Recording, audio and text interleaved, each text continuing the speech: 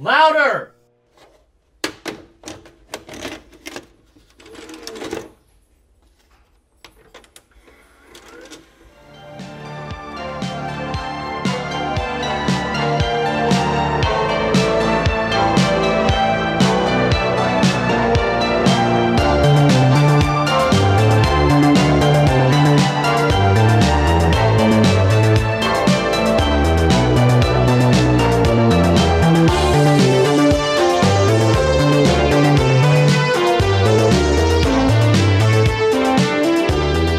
What's up, everybody, and welcome to Lights, Camera, Exploitation, your guide to exploitive cinema. This is the pod boss, TJ Bowser, and joining me as always is my doppelganger, Kangabanger from Down Under, Mr. Brody Kane. Howdy, motherfuckers.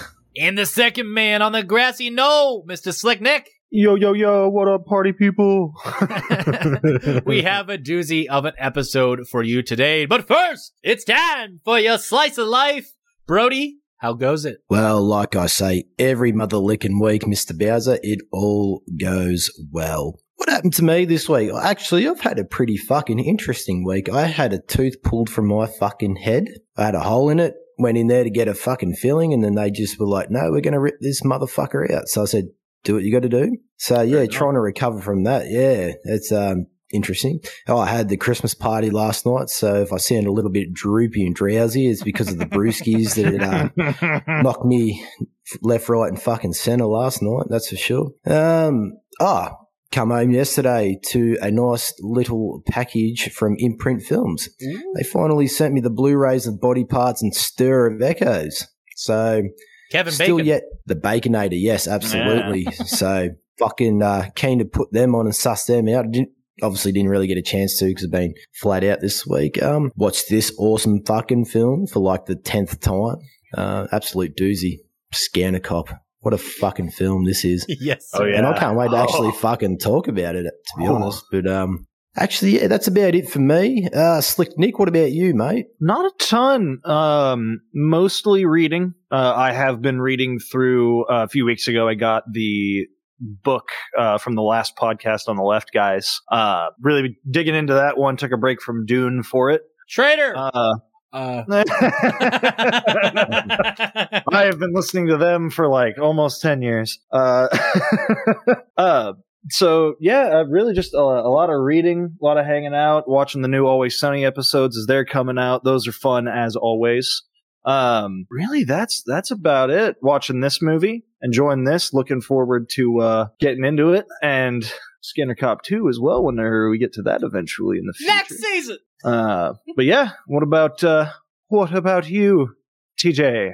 Well, making a lot of changes here at Project Ladder, doing a lot of things, and just kind of moving on, getting ready for 22, and just, focusing on what's important. And that is Project Louder and everything that we do there. And that's creating content, waiting on my Vinegar Syndrome and Severin orders, waiting on some other things. I got Lucio Fulci's Conquest from Code Red in, and I also got Career Opportunities from Kino Lorber. And those are absolutely fantastic releases. Highly recommend both of those to anyone who might have been second guessing picking those up. Truly exquisite. But anyway, let's talk about this week's film, and that is 1994's Scanner Cop. Los Angeles. How's it going, Kim? Without warning. Without mercy. They're killing cops. My men are dying in the day. And only one man has the power to stop it. And now, law enforcement has a new weapon. He's a cop, and he has incredible psychic power. How did you do that? Oh, suggestion. On the case against a criminal mind. These men were imprinted with the command to kill. Only one cop, Scanner, can blow it wide open.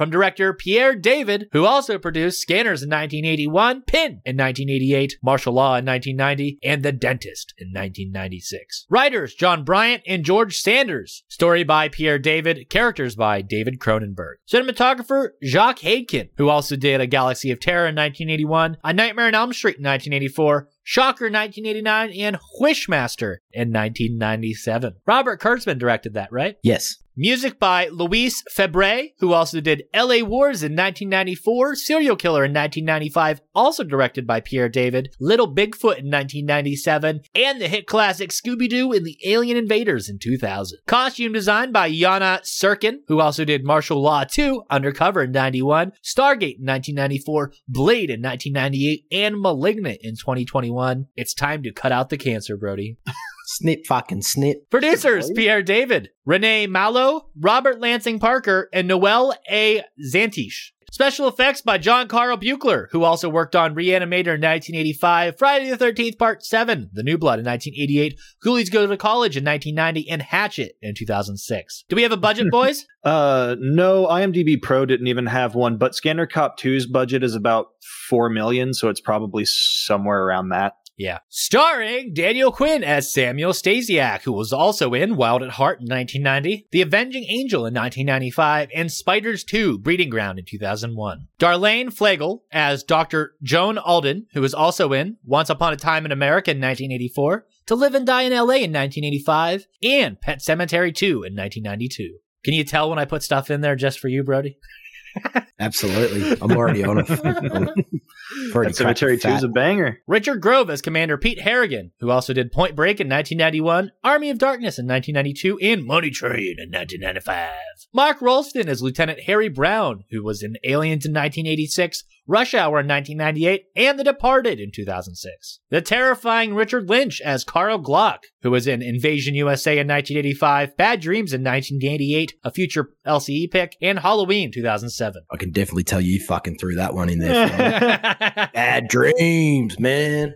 Hilary Shepard as Xena, who was in Star Trek Deep Space Nine from 1996 to 1998, Turbo, a Power Rangers movie in 1997 as Divatox, and The Wrong Friend in 2018. James Horan as Melvin, who starred in Club Wildside in 1998, Roughnecks, The Starship Troopers Chronicles from 1999 to 2000, and Journeyman in 2005. Slick Nick, take it away. Sam Stasiak, a rookie cop with the Los Angeles Police Department, is also a scanner. When a string of murders begins to decimate the police department, Sam faces sensory overload and possible insanity as he uses his powers to hunt the man responsible for the killings. Fucking A. Awards! Nothing! And that's a crime. It's a fucking crime. It's a fucking crime. This movie also has like 5 stars on IMDb, and whoever rates that, you're a fucking asshole. I will go fix it after we are done with this.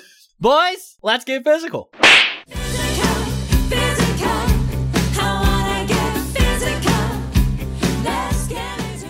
So, this week's release, in which we all own due to peer pressure, is Vinegar Syndromes. Released from May 28th, 2021, not rated. And it is newly scanned and restored in 4K from its original 35mm negative. Presented with HDR. Features an Outside the Law, The Scanner Cop Revolution Part 1. Extended making of documentary featuring interviews with producer-director Pierre David, actress Hilary Shepard, actor Mark Rolston, actor Richard Grove, special effects artist Ted Haynes, special effects artist James Rowland, stunt coordinator Jeff Pruitt, director of Scanner Cop 2, Steve Barnett, and screenwriter of Your Next, Simon Barrett. Original promotional video, commentary track by We Hate Movies podcast, a reversible cover art, newly translated subtitles, and that is region free and is a 4K Ultra HD and Blu-ray combo. That is available on the Vinegar Syndrome website as soon as Partners Only month is over. And it comes with 2. Yes. Yeah, this release really makes my dick hard. It's fantastic, and I'm glad I fucking bought it. Yeah, talk about the release a little bit, boys. What do you think about it? What do you think about that packaging, for one? It's definitely one of the more premium Vinegar Syndrome packaging. It might be the you most premium packaging I have of any movie, really. Yeah, I mean, you could drop it off a 2-story building and it won't break. That cover around it's so fucking hard.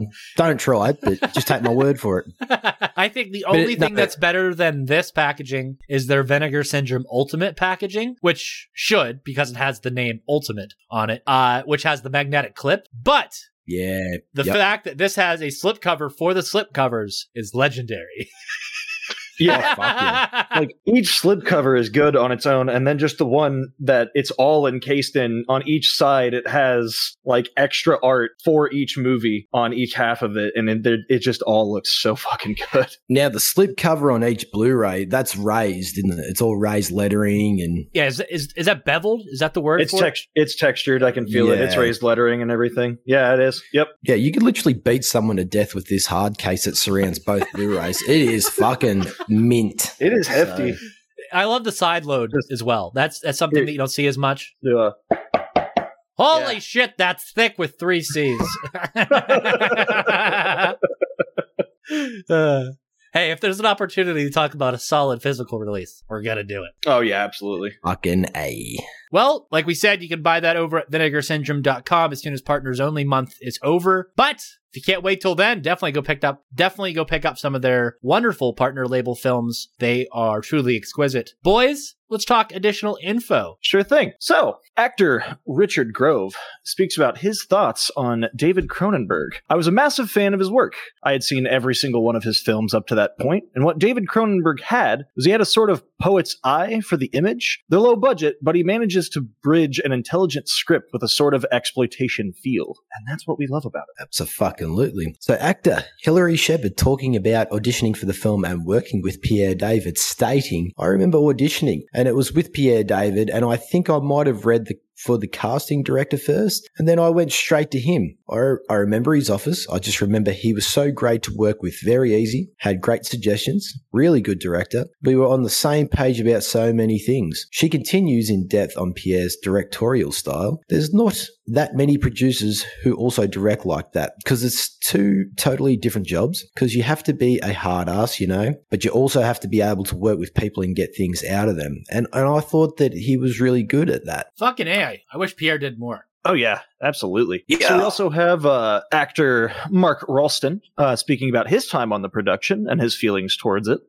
He said, I think they did really well for the scale of what they were trying to achieve. The police consultant was Detective Carl Armlin. And Carl, he was a very impressive person. And it was great to have someone like that with a bit of gravitas on the set to keep us in that sort of LAPD mode. He then goes on to share his thoughts on working with Pierre David in particular. He said, we did a couple of movies together, actually subsequently to Scanner Cop. But I remember when working on Scanner Cop, he was the lead guy. So the whole time he was very intense and very focused. Do you think that led to the police procedural feel of some scenes in this film? I think so. I think they approached it like a police procedural, and then they put the sort of, like I described it, it's like almost like a superhero kind of aspect to it, adding in the scanners, and then wrapped it all up in a big thriller packaging, basically. I don't know. It's how, like, the feeling that I got from watch. I loved it, though. I absolutely loved the feeling. I just want to say something. I don't know if you actually put it in here, because you've just we're moving on from Mark Ralston to Daniel Quinn, but Mark actually says on the Blu-ray that he's actually never seen Scanner Cop. I put it in.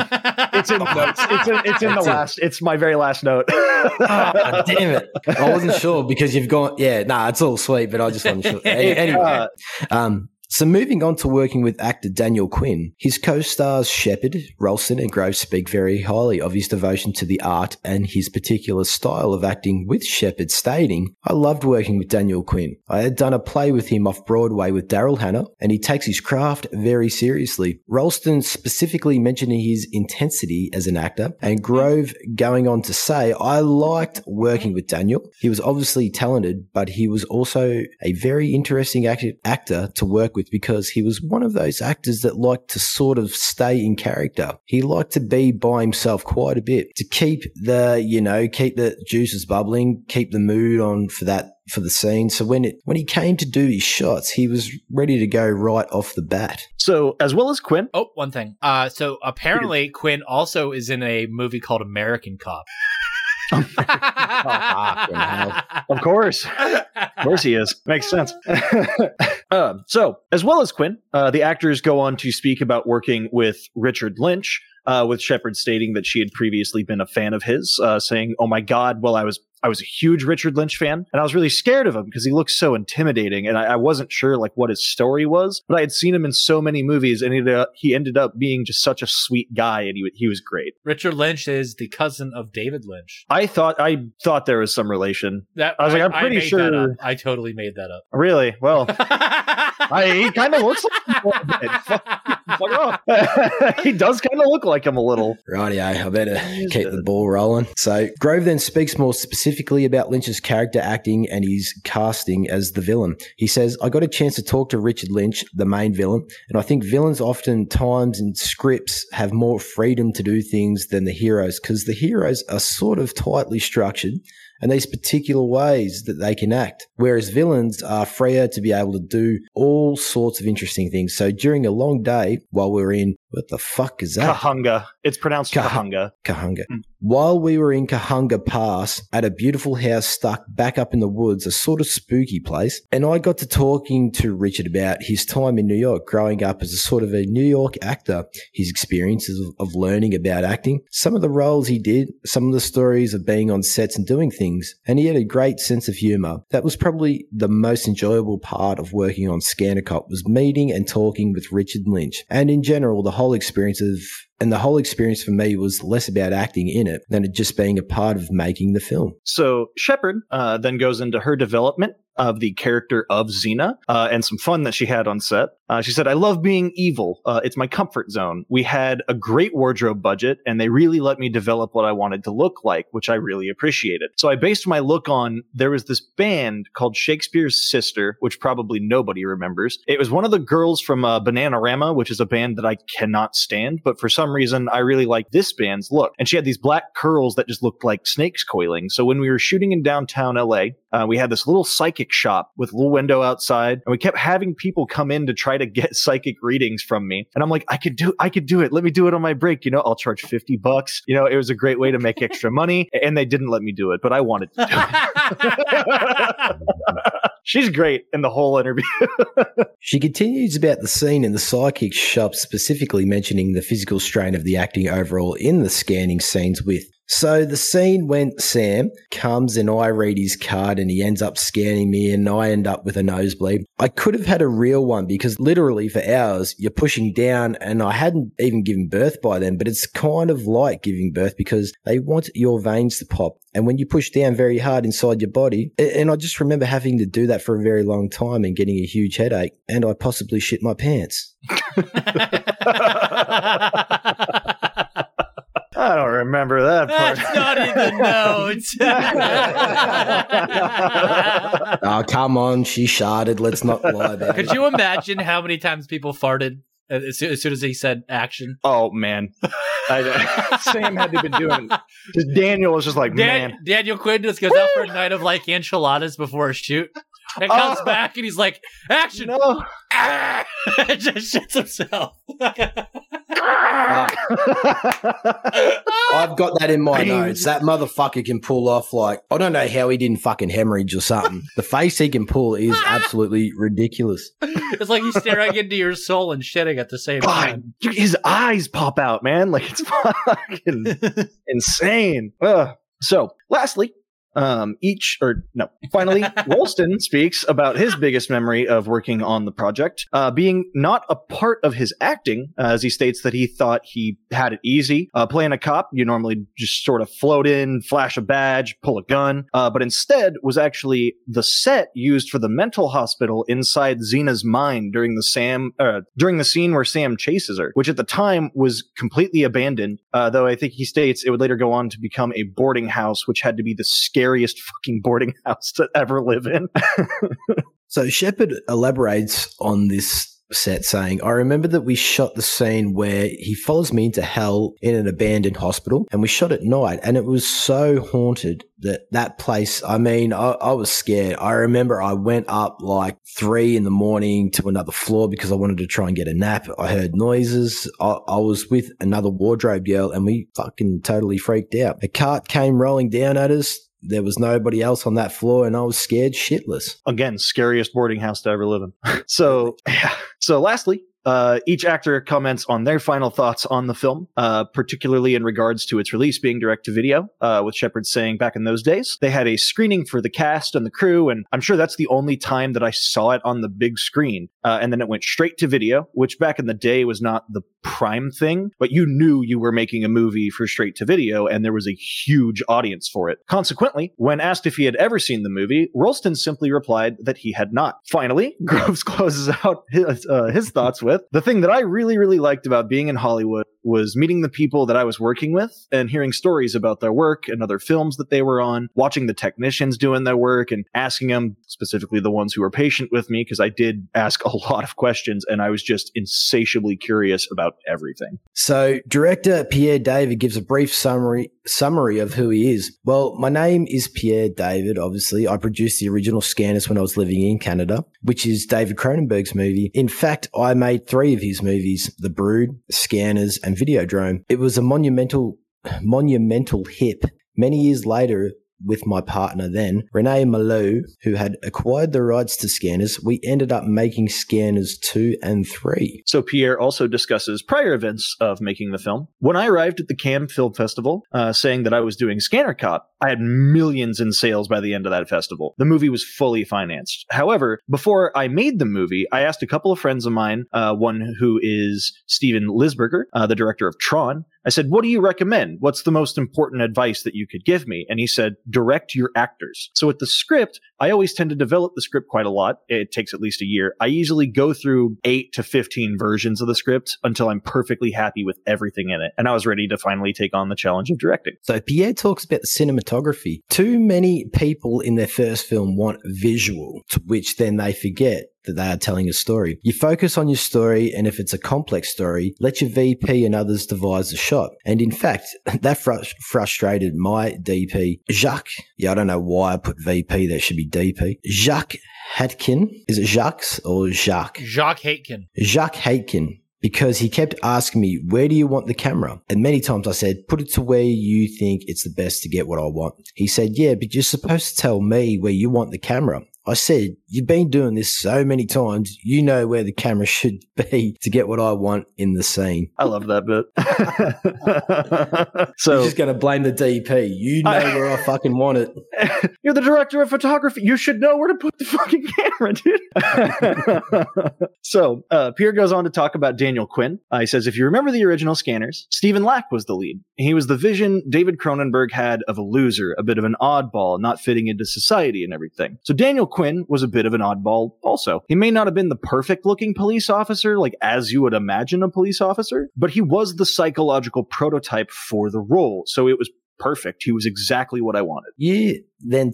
Pierre goes on to talk about John Carl Buechler. Don't forget, in the first Scanners with Cronenberg, nobody knew how to explode the head. And then Scanners 2 and 3, we tried different things, you know, so we have a lot of experience of blowing up a head in a nice way. Very good relationship with John Carl Buechler. He had done a lot of things. I checked him out. He knew how to manage a budget. He knew what I wanted. He was a big fan of Scanners, and I basically thought he was perfect to do it. He came prepared. He was there with his team. They were definitely a great team, all enthusiastic, and I was very happy with the results. Pierre then goes on to talk about editing. He says, one of the things I enjoyed very much was the editing process. I love editing, and I think I'm good at it. I have so many choices of how to construct this movie, how to give it pace and everything. It came to life in that process. A lot of people were saying, well, let's see how Pierre does now that he's directing, you know? I think it was considered competently directed. So anyway, it was a great experience. I've done it, and I've satisfied my curiosity of directing.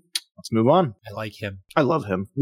From the interview. I love him. So we have Pierre talking about the film's release. There was no theatrical release, and it was never meant to be. Video was enormous at the time. It was huge. We went through Republic Pictures and they did a massive release, which did extremely well. We'd already known we were doing Scanner Cop 2 as we were shooting Scanner Cop. It was already sold to Republic, foreign and everything. Fucking A. Yeah. Special effects artist James Rowland talks about the giant bug in the film. She says, well, we talked about this right when we got the movie, and we knew that we didn't have a big budget, but we also didn't have a plethora of effects or anything. So we wanted to do something a little different. When we filmed the giant bug for the dream sequence, we had to put that bug in the same area of the kitchen that they were shooting in, and there was just no room. So you got all these guys operating this giant mechanical bug. It was bigger than me. It was huge. That was the toughest part.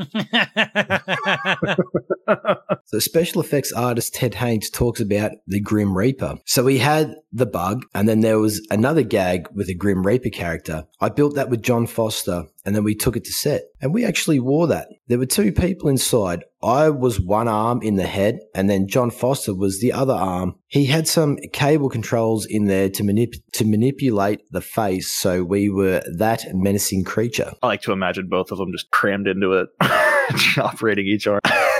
So Ted also discusses the three little heads. There was another gag where he has these little heads. So I did all the little mechanics to make these heads look around and poke through the flesh. And the day that we shot that, we were at John Buechler's shop. So that was like a second or even third unit type thing where we brought their actor in. We had a piece of the set behind him. We had this dummy head of him that could go through 3 different stages because it was 3 heads. So we have James Rowland talking about the last gag of the film. So there was one effect that was towards the end of the film. It was a confrontation between Sam and Glock, and we weren't quite sure how to do it. So Sam grabs his hand, and you're up like this, and you see all the veins, and we had to have a time where it went up Daniel Quinn's arm and then into Richard Lynch's. So we had to sell that. This is how he's getting inside him. He can't go through his head, so he's going to go through his hand. I wasn't sure if it was going to work due to the timing thing, but there were 4 of us pushing fluids and we all had to work together. We couldn't get it to work, so then we were practicing in the shop. But we got in front of the camera. The first take looked lovely, and I said, wrap, cut. Yep, that's it. We're done. So that was probably the scariest and most satisfying of them all. Fucking A, that would be pretty stressful, to say the least. A little bit. Oh, fuck yeah. All 4 of them just trying to push all the fluids and everything through. Boys, let's talk about it!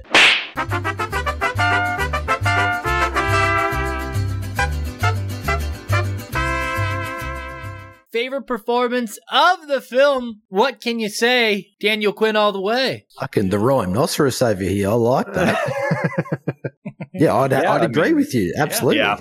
I mean, it's going to Quinn.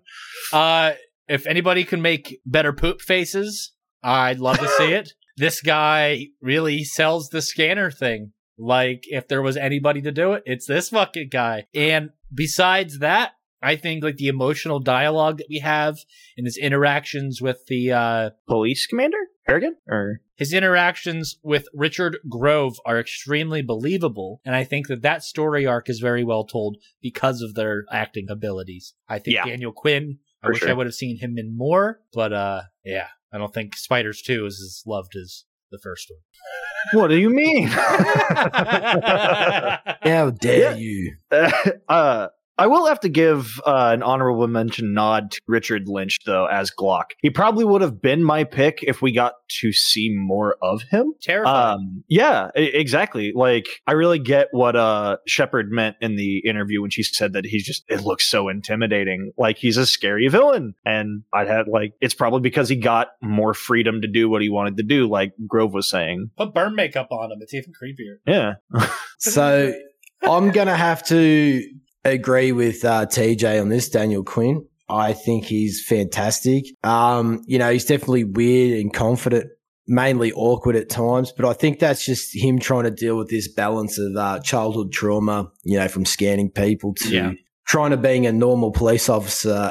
He just actually works quite well in this film. And I got to hand it to Daniel. I mean, with those constipation faces and not shit yourself, man, that's a doozy. Like, I mean, that's a hard thing to pull off. You know, he definitely brings the intensity, and especially with that scene of him reading Sarah's mind, that's like next level, like blow a blood vessel in your fucking head, like that face. Oh my God. But yeah, I think Daniel Quinn was fantastic in this film, and I think he rocks a mullet in the sequel. So there we go. There we go. Fuck you. Favorite set piece. So I'd have to go with the parlor or the opening scene. The apartment is just fucking nasty. Yeah, that one's good. Reminds me of the apartment from Snake Eater. Yes. Probably. Yes, it's putrid and fucking foul. I think the production design behind this, like, you know, it's very detailed, you know, throughout the majority of the scene, and looks very, very fucking good especially on that Vincent Blu-ray release. Makes it pop. Mm-hmm. Yeah. But, I mean, it definitely helps let the audience know that, you know, where these characters fall into society, you know, they're down on their luck, they're on the run sort of thing. It really helps push that narrative forward, especially with the father and son in this, shithole of a fucking place. And definitely production design's quality there. Oh, by parlor, did you mean the like psychic shop? Like Xena's mind reading? Okay, yeah. Yeah, no, that is really cool too. Don't they refer to it as the parlor? I think so, maybe. I felt like whenever he's like, "Where is he?" and she's like, "He's still at the parlor. He was there the whole time." Oh, yeah, I think you're right. I think they do refer to it as the parlor. I don't know, say it was either going to be that one from the hospital, just the Chattingsworth. Exteriors were rad. The exteriors were great, and both times we saw the interior. Back when it was in operation, whenever he almost dropped Sam there off there as a kid. And in Xena's head. I will have to say, from him. I know you guys aren't able to watch the 4K discs, but when you watch the 4K discs with the HDR on, the exteriors of any outside scenes during the daytime look fucking incredible. Ooh, like this movie, like Jacques did a great job filming all the exteriors in this film. They look beautiful. They look like they could be art on their own. For someone who didn't know where to put the camera, apparently he did a great job. Fucking A. Favorite scene or shot? So this is a hard one. It is. I do like the ending scene, but there is just so much batshit crazy stuff that happens throughout. I'll let Brody pick first. I'm gonna have to go with the whole opening scene where Samuel's dad loses his mind and goes fucking loco towards those two cops. Definitely sets up the whole entire movie, and you definitely know you're in for a good time after watching this scene. Get from the special effects of the stunt work, this whole entire scene is just shot beautifully, and it delivers with some fantastic visuals. Solid opening to a film, and it definitely comes out of the pen really strong. Like I said, it like you feel like, holy fuck, this is what we're dealing with in the first 5 to 10 minutes. Imagine what the rest of the film's going to be like, and it only gets better from there. So I mean, you could have picked so many fucking scenes for this. I just have to go with that. I got it. Oh. So I'd say after Diva Talks gets hit with the ambulance or whatever the fuck hits her, and it's an ambulance, yeah. She falls down. And she's like dying, and right as she's about to die, Sam's like, "Before you die, I'm gonna scan your ass." So he like gets in her like dying brain, and then like her conscious like floats up, and like that whole scene of him chasing her through the building, and then meeting her in that room, and then sending her to hell at the end. And then he's like, "Where is she?" And he's like, "Last time I seen her, she was in hell." And I was just like, yeah! Oh, it's so cool. Yeah. So all that I think is fucking awesome. I was going to say the chase through the hospital. It's part of why I picked it as the set piece, but the scene of the chase through that is great. I do kind of have to somewhat agree with Brody as well on that opening one. It is really fun to know that one of the stunt like effects artists as well was that cop that got thrown through the wall. Yeah. And I think he broke his knuckle. I think he says in the documentary he broke his knuckle doing that too. I'm surprised that's all he broke going through that wall like a fucking banshee. Yeah.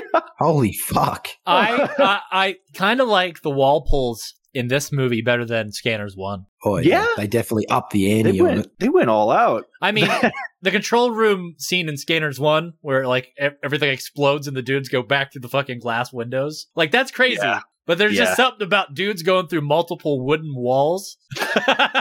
There is just something about that mugger. Just him flipping that mugger 30 times through the parking lot. Got me I laughed so hard. It was incredible. It was Speaking amazing. of Skater Cop physics, when you make a man explode a part of his head, that also pushes the people around him. Because whenever his head pops, that one nurse fucking flies across the room and slams it on the wall. Oh, All there's that like pressure, an air baby. burst came out. Yeah. His head had a cannon in it. Here's a question for you, Brody. Yes. Sam Stasiak versus Chop Top. Oh, who the fuck do you think's going to win?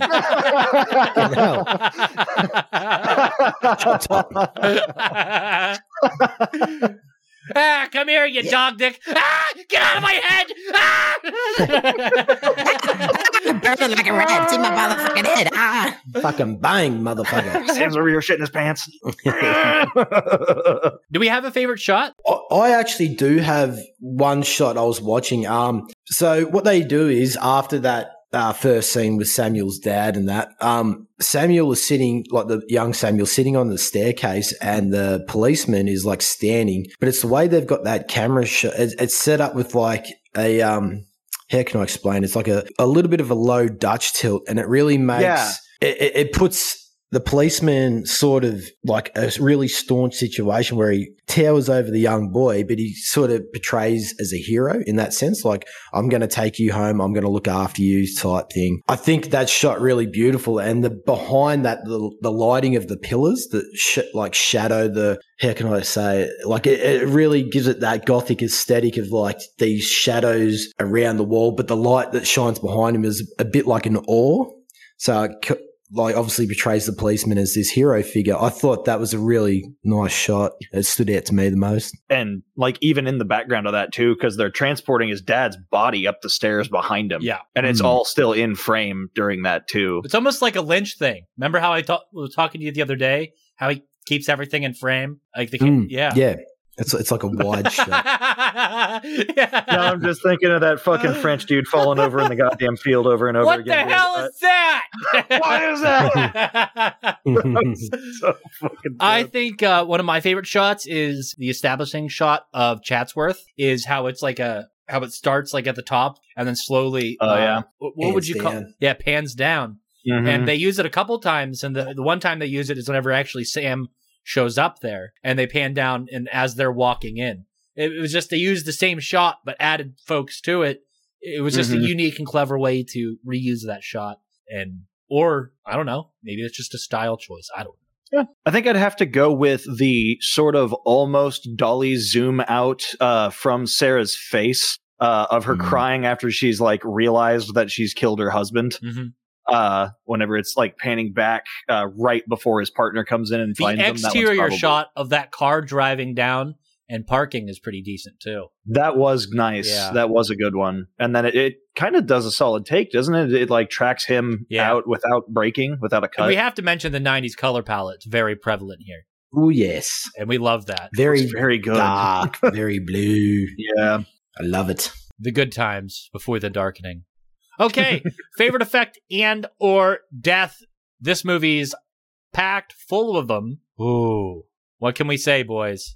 I've got mine, for sure. Nick, I've got mine. take it away.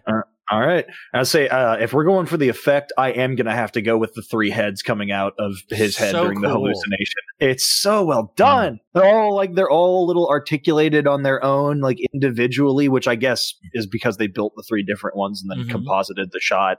But it looks so good. For death, I'm going to have to go with Glock. Fucking his brain plate popping out and it fucking exploding across the room. And his brain like melting right in front of him. I do like that. The whole melting thing, that's so fucking gnarly. Do you have to do the one shot that you see very briefly of his brain actually sticking out of his fucking head? Mm-hmm. When he gets shot. Yeah, that's gross. Yeah. Yeah, when it paralyzes him. When he said it looks like he has some paralysis, took a bullet to the head. He's walking and talking. I said fine. flat, not fat. He is so mean to that composite sketch lady. God damn it, go faster. You can only go as fast as the thing. What the fuck is Quinn's dialogue whenever she asks him to dinner? Oh, He says, "I've got a badge and a gun. We can eat for free." Yeah. Or no, he just says, "I have a gun." Yeah. He doesn't say he has the badge. He's like, "I got a gun. We can eat for free." Jesus Christ. Favorite effect?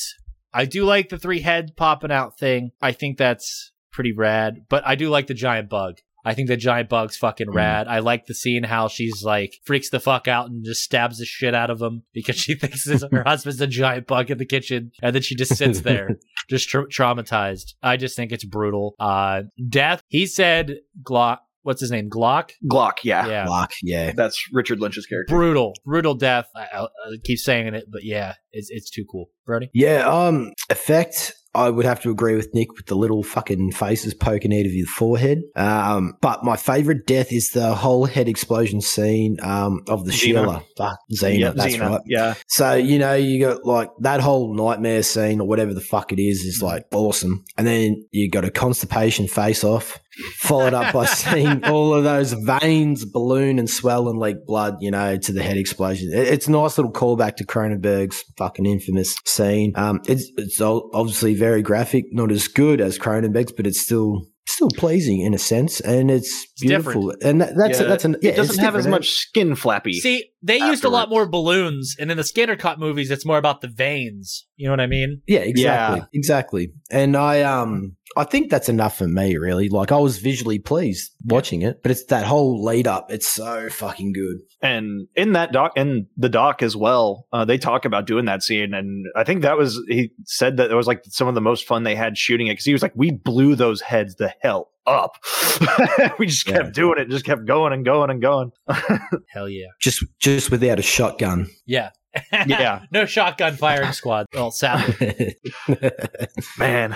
Thoughts on story. So I'll start this one off. I think that this movie is just a menagerie of all sorts of things that just comes together into this strange, cohesive thing that kind of works for me. I love how it starts off with telling you a kind of very traumatic story of the father-son relationship, and then that's quickly wrapped up, and then that transitions into another very interesting, tense situation with adopting this kid, and then on top of that, this kid has special powers. And now you mentioned earlier, it's almost like a superpower. It's like a superhero thing at a certain point. Yeah, and it's kind of treated like that, but it's only treated like that from the father's perspective, where all the other cops just see it as weird at first. Yeah.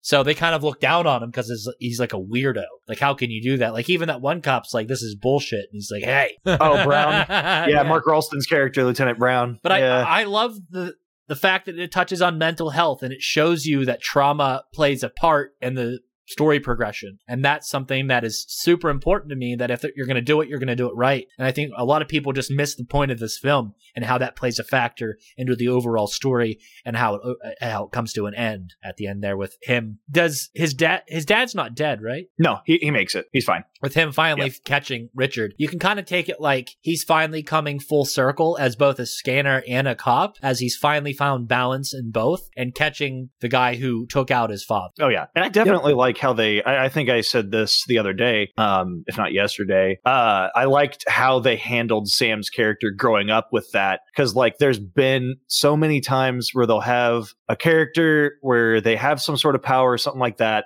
It manifests as a kid, something traumatic happens, they grow up, they have absolutely no idea what it is. It's the whole, they had a trauma, so they blocked it out type of thing. But Sam knows what happened. Sam remembers his dad. He remembers all of it because he's a scanner. They have like a photographic identity memory. Like, he can't forget that.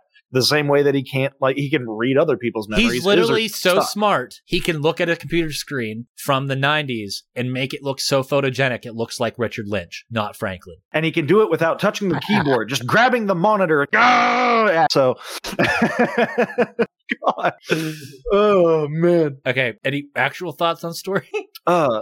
Yeah, I think it's a great way to extend the Scanners universe. But it also, they make it their own. And it definitely works as its own film. But it's just great to see this creative team exploring more of these characters, especially the direction and narrative.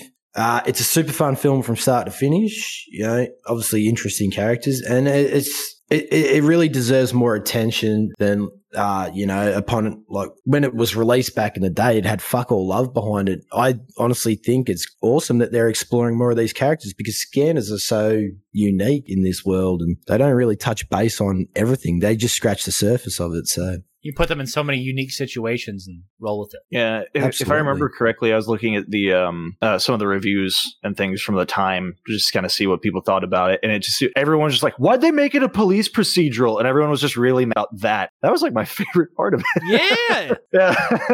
I love the crime thrillers and stuff like that. I also like the like the films where they show you the crime at the beginning, like the How You Catch 'Em. Oh yeah, films like the Columbo type stuff. Love that stuff. So this stuff's totally on par, like Zodiac, like Fincher's Zodiac. Yeah. Oh my god, I love that fucking movie. Good shit. I think we all covered our thoughts on Story. Yep. Yeah. Fuck, I was gonna say something. Oh, what if Scanner Cop 3 was Scanner Cop versus Maniac Cop?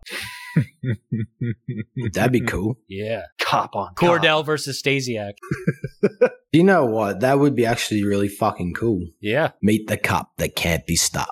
Like they bring in they bring in Stasiak because there's a guy who going around dressed as a cop killing people, and they bring killing cops, and he brings him in. And he's like, "What the fuck?" And then we have Leo Rossi brought back, and he's like, "Hey man," he's like, "You ain't gonna get past my man Cordell," and he's like, "Yeah." And then Stasiak blows his head up. I was gonna say maybe he like takes that green serum shit and he turns into a scanner. So it's like him against those two.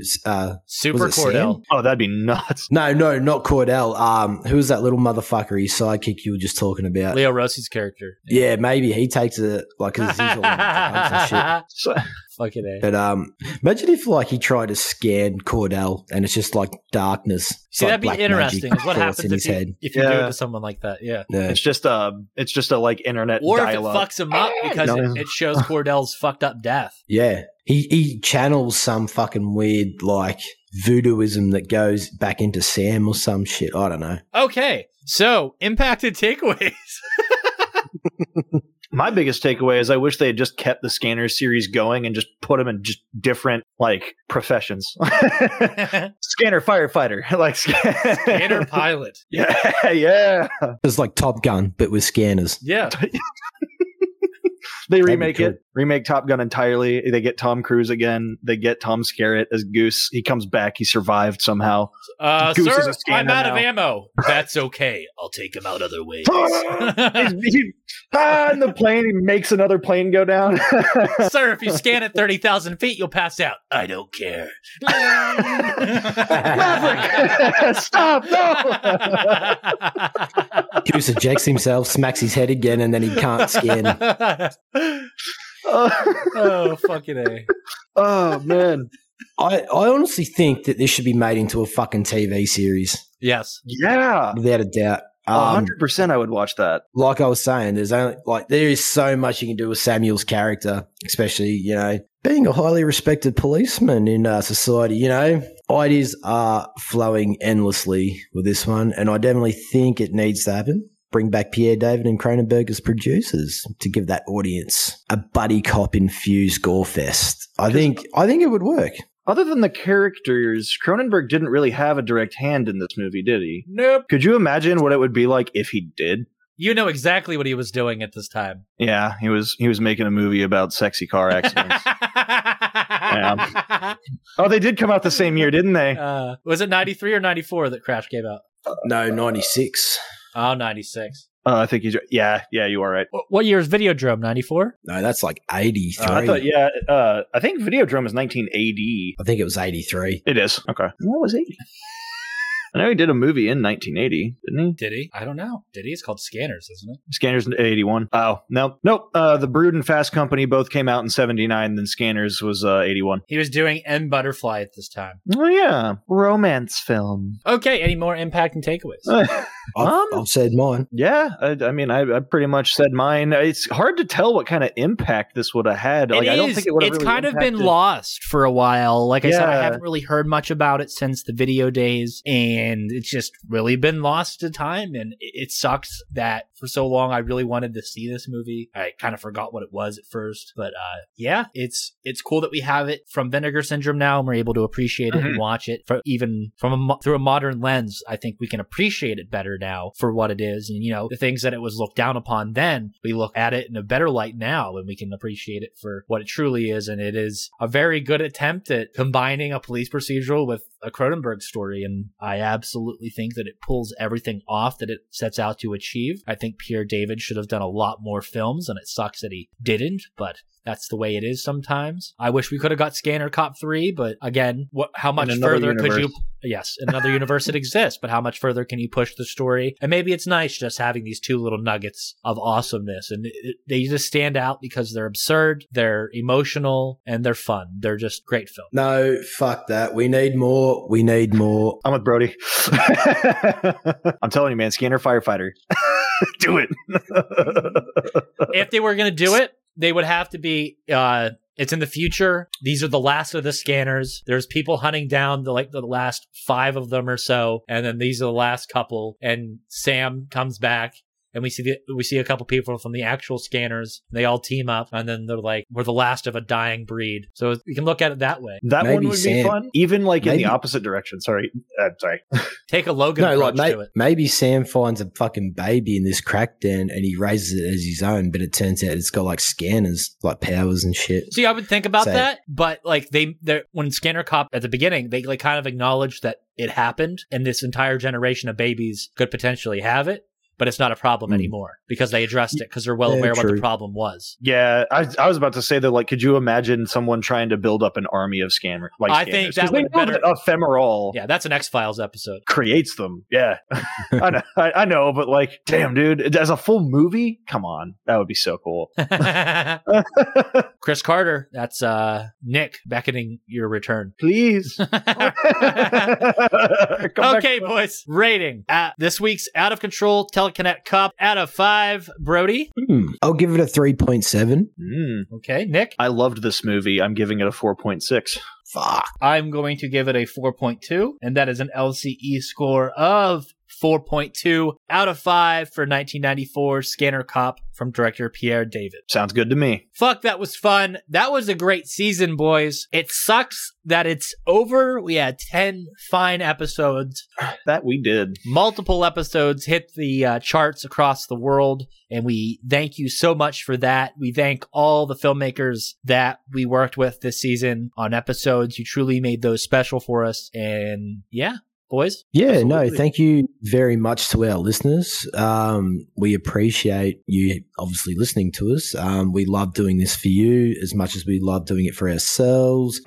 Should we give them a little taste like we do at the end of each season of I would, but I'm going to take this opportunity to announce a very special Christmas episode featuring Ryan from Beetle Bros, one of Nick's cohorts on that show. My buddy. Will be returning Christmas Day. An episode will be dropping where myself, the DKB, Nick, and Ryan recommend you a exploitative Christmas film to watch over the holidays. Yeah, I thought that would be a fun little thing there, is where we all recommend a little film there. And to listeners out there, something a little themed for the occasion. That, like I said, that'll be dropping on Christmas Day. Nick, anything you want to say about this season? Absolutely. Yeah. Thank you to everybody who listened this season. If you just joined, welcome. If you've been listening since the beginning, that's amazing. Thank you. We hope you enjoyed it. Hope you're going to enjoy next season. We got some really, really, really good ones that we're going to tackle. And your hints for season 4 are nightmares,